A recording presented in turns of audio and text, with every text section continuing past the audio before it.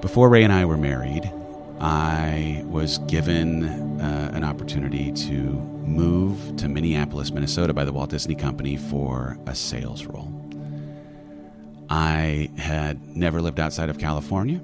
I had never been a person who worked in sales. I had never owned my own house. I'd never lived in a place where I didn't know a single person.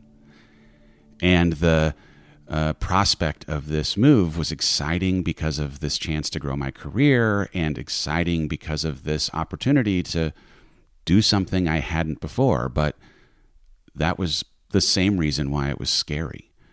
I didn't know that I had what it took to do the job well, and I definitely was unsure of my ability to thrive in an environment without anyone that I knew around me, in a world where I'd have to take care of myself.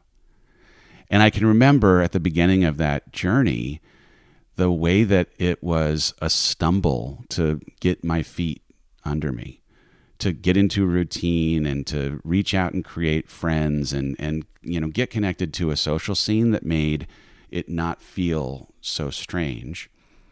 And the work of having it end up being one of the more important years of my adult life in how I become who I am was a process that started rocky.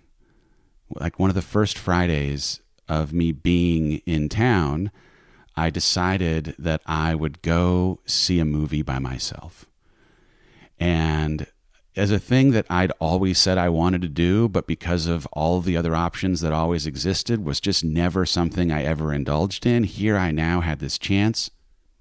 I'm going to go watch a movie by myself. And as I sat in the back of the theater, watching Swim Fan of all things, I cried. It was sad.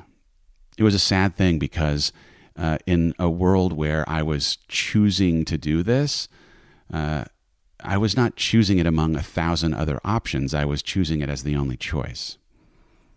And over time, as I built out a friendship circle and created something of a social connection with other people, I had those options. But that first weekend, holy cow, it was hard.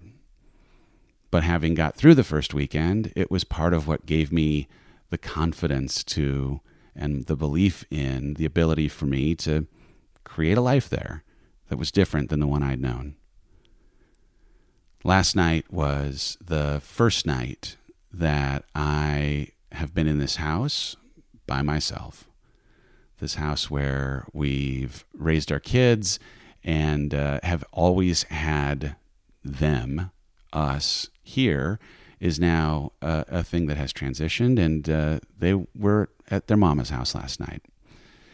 And man, I am so blessed that in this divorce, I don't have the worry that some couples may of what it's going to be like when the kids are at mom's house.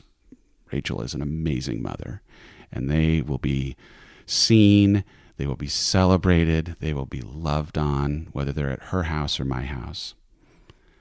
But getting to last night was a thing that I'd created a set of stories around how hard it would be to be in this house for the first time by myself.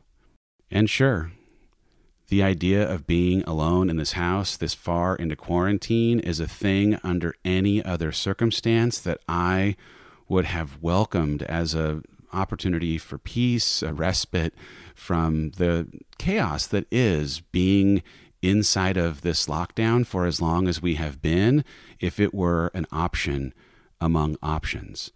But like that movie theater in Minneapolis, this was the option. It was the choice. And in the absence of other choices, it felt sad. And so I'd built something in my mind that developed anxiety and fear and sadness for what it was going to feel like to be here. And then I took one step after the next through the day and through the night, and it didn't kill me. It didn't destroy me. I still got up and got out and ran on those roads this morning. I'm still sitting on my rock, having my conversation with a God who's still here. right? Like, I kept my streak of crying alive. I'm the Cal Ripken of crying in the last 6 weeks. Like, don't worry, it's intact. But I hung pictures. I made dinner. I made eggs, bacon, and rice, so I didn't hit the food groups. But, I fed myself. I got to read my book. I got to get a good night of sleep. And I woke up this morning with a feeling of hope and strength that was born out of having more than survived a thing that I'd created a story for, right? There's something in being able to connect to how stepping into something that you fear and surviving it, thriving through it, being in it, helps inoculate you a little bit from the thing that you fear in the first place. There's something in being able to connect to the stories from your past where you persevered through, pushed into hard seasons or spaces that give you the evidence of your capacity to do hard things.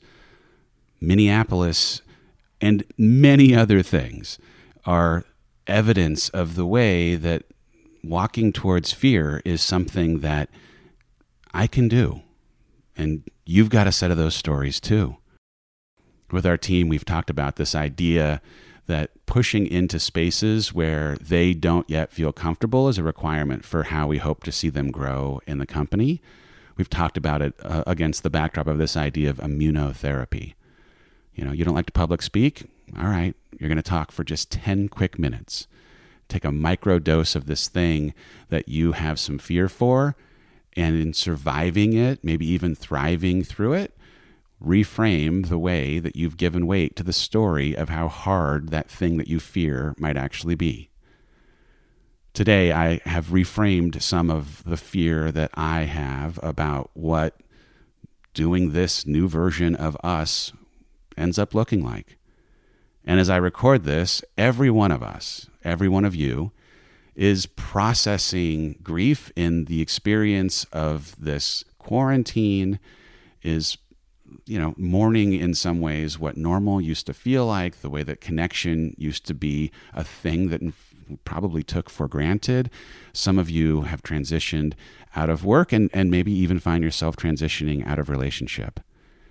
But you have every day stepped into something that you have had some fear for, and the ability for you today to tap into and recognize the strength you displayed despite the fear is why you'll feel strong today.